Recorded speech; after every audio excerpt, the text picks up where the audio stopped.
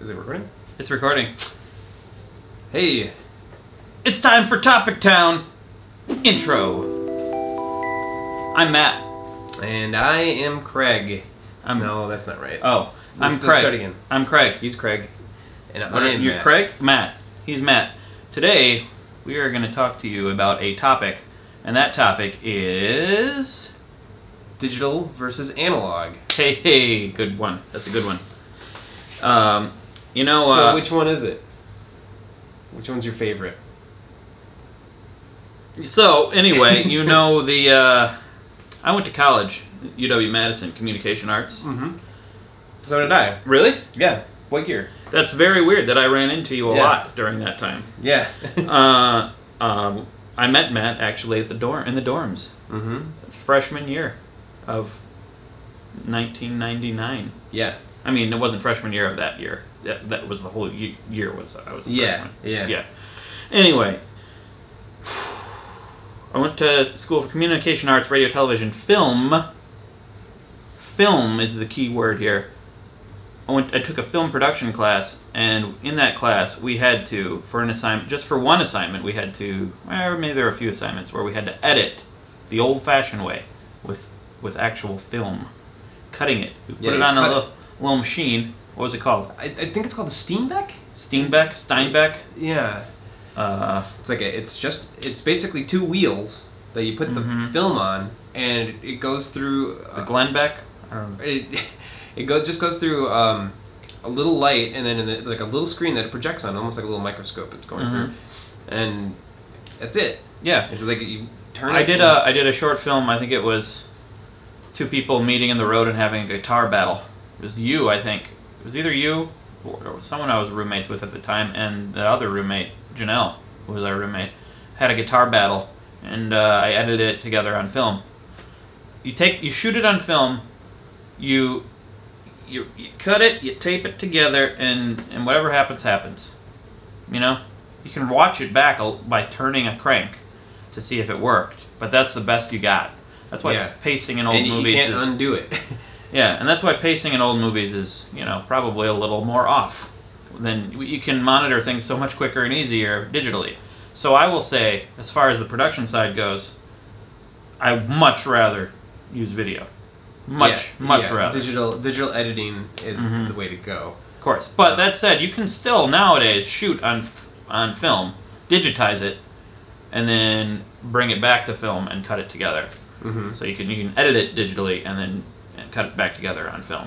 Yeah. The movie The Master, Paul Thomas Anderson, was one of the latest movies to actually be shot on 70mm film. Yeah. That was sent to digitized and edited and then sent back. And it was beautiful. I didn't really like the movie, but it was beautiful. I liked it, but it was beautiful. Yeah, great acting, great shoot, great production. Mm-hmm. I didn't like the story. Well, yeah, I don't really know what the story was, but yeah, that's part of the problem. It's part of the problem. Anyway, that's a big question though. Why is film better? Like, I think one of the first movies to be shot all digitally was, I think, the second Star Wars, Attack of the Clones. Yeah, that was shot all digitally. The second prequel. Yeah. And I hated all three of those prequels.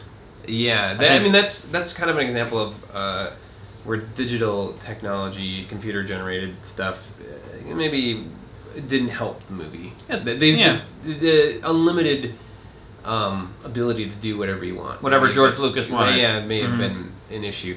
But others might disagree, but I think that's an example of. But the film look is something that I think everybody likes, or at least I really like the film look, and it doesn't. That film look was because of how film is. Right. Now they're able to replicate it pretty well digitally. Yeah, I mean, they're getting there. People who saw The Master, no one knew that it was, without reading about it first. You wouldn't be able to look at it and say that's film. That's one of them films. Yeah. I mean, you probably wouldn't say the phrase "that's one of them films" anyway. Mm-hmm. I mean, it's easy. Digital technology. Especially older or lower quality stuff, you can tell why people don't like it. I mean, I always when I've always disliked how video looked. When I was a kid and I was using camcorders to make movies, like the video never looked good, and I was like, why can't this look like Indiana Jones? Yeah. Nowadays we have DSLR cameras that can shoot 24 frames a second, which is what film is shot on, and the digital quality, the resolution is as good as film. It's approaching it. I think another thing is happening here. There's digital technology is becoming closer and closer to film quality, and there's also because of the internet and people are so used to watching things lower quality. I think those two things are intersecting, and you can make your film a little bit lower quality, but it's the best quality it's ever been, and it'll still look like a film, or at least be acceptable because of these two. Like, there's a lowering of taste, I think, because of the internet, especially if you're just showing your thing on the internet. Yeah. And also that the technology is actually approaching film. So it's like people are becoming more tolerant of lower quality. They're more tolerant, I think, of digital quality. Of digital quality, of like and like the little artifacts that digital technology has. That's fine. I mean, why do we have? We get this sentimental value attached to the medium. Yeah, well, like why is film quality? Why is it good? Why do we think it's good? Just because it's been around for 100 years. Yeah. It doesn't necessarily mean anything. Yeah, we all love Betty White. She's been around for 100 years. Yeah. I mean, but really, if you look at it objectively, what's so great about Betty White? Well, I think if you look at it objectively, you can find a lot of things that are. You're right. That's a bad example. Betty White's awesome. Because, I mean, the reason that film looks the way it is it was in a way a limitation of the medium. Yep. Like 24 Sometimes limits are good. I've talked about this on Wheezy Waiter. Limits are important. And now, like, with digital technology, you don't have to be 24 frames per second. You could do 48 frames per second, like The Hobbit. You can, or maybe even more. The limits now are less about the technology and more about the audience. Like, we're doing these in 10-minute bursts. This is digital. We could leave that camera running, well, these cameras shut off after a while. But for a long time, we could just shoot. We're not wasting film. It doesn't cost anything. And but people just aren't going to watch. But we're just making a conscious choice of, like, what our limitation is. Now it's all up to us, which kind of sucks. Because then we have to think more, But we don't have to cut together stuff. So what have we decided here? Well, digital technology is good. Film is good too. And so we haven't decided a darn thing. Let's move on. Okay. Well, there's other aspects of digital versus analog. Well, yeah. There's audio, like tape versus vinyl versus. Yeah. So we recorded CD. Our first album on Screaming. Tape. We recorded our Spawning Club, our first album on tape. Everything was on tape. Yeah, on reel-to-reel tape. Yeah. Our first album, Janelle. Yeah. And Expert was recorded on reel-to-reel tape. But it was our band Driftless Pony Club. That's sort of a hybrid because the whatever overdubs we did to fix all the mistakes we made, that was done digitally. But no one's gonna know. No one's gonna care unless you tell them. Yeah, and our most recent albums, those were completely digital. There's no tape involved. Right, and I think it did affect our process of recording it. Yeah. But the ultimate sound at the end, if you listen very closely, I think you can tell that Expert sounds different a little bit. Just phonically. What's the word? Aurally. Yeah.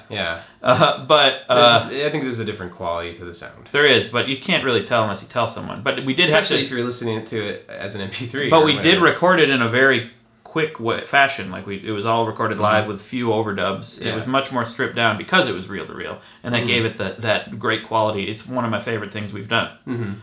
And I guess the old way just gives you limits that might increase creativity. Yeah. And then there's also the way you consume it. Like I was just thinking about this the other day. I was driving past where there used to be a Blockbuster Video, and I was thinking about how I haven't been to a video store. I was probably one of the late. I held on for a while. I still would go to video stores, but now I just go to Netflix or Google Play or Hulu or Amazon, one of the places you can just buy or rent stuff on your computer. But I do miss the walking through the video store and finding the obscure. You can find obscure things online, but it's a different way to find it. Like you see a box.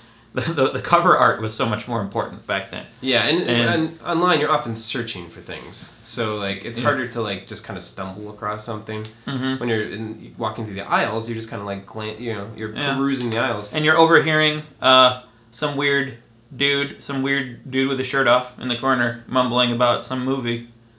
I was in a seedy part of town. And that guy was me actually, but and it was just a unique experience that I don't really get anymore. I mean, there are obscure video stores now, but then they tend to all be just weird movies. Yeah, they're sort of niche. Sometimes I want a good, comforting Spielberg, Yeah. Or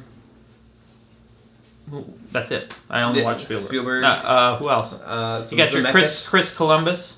He did the first 2 Harry Potter movies. Yeah. Sometimes I don't want the guy shoving metal pipes through his head. Sometimes I don't want.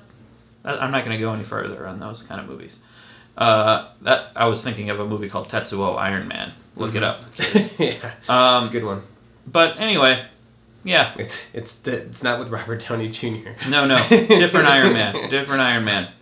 But I think we have to wrap it up now, and I don't think we've come to a conclusion here other than there's differences. Analog would force more creativity in the production, or force more. You'd have more limits, and now it's unlimited. And maybe kids growing up in this day and age of unlimited choices digitally have no respect. Maybe. Well, or maybe they'll be better at it than we are. Because they've got access to the tools, and much more than we did as kids, and they can do more great things, But I'm going to still try to suppress them with whatever little internet power I have gathered. Yeah. So that I remain in control. Yep. Just kidding. Create. Be free. Yeah. Go out there. Be an artist. Go in there. Go out there digitally. Go out there. Do it however you can and will. Outro. Done. Good one. High five. Digital high five. Wait, are we not touching or? No, not touching. There you go. Good work.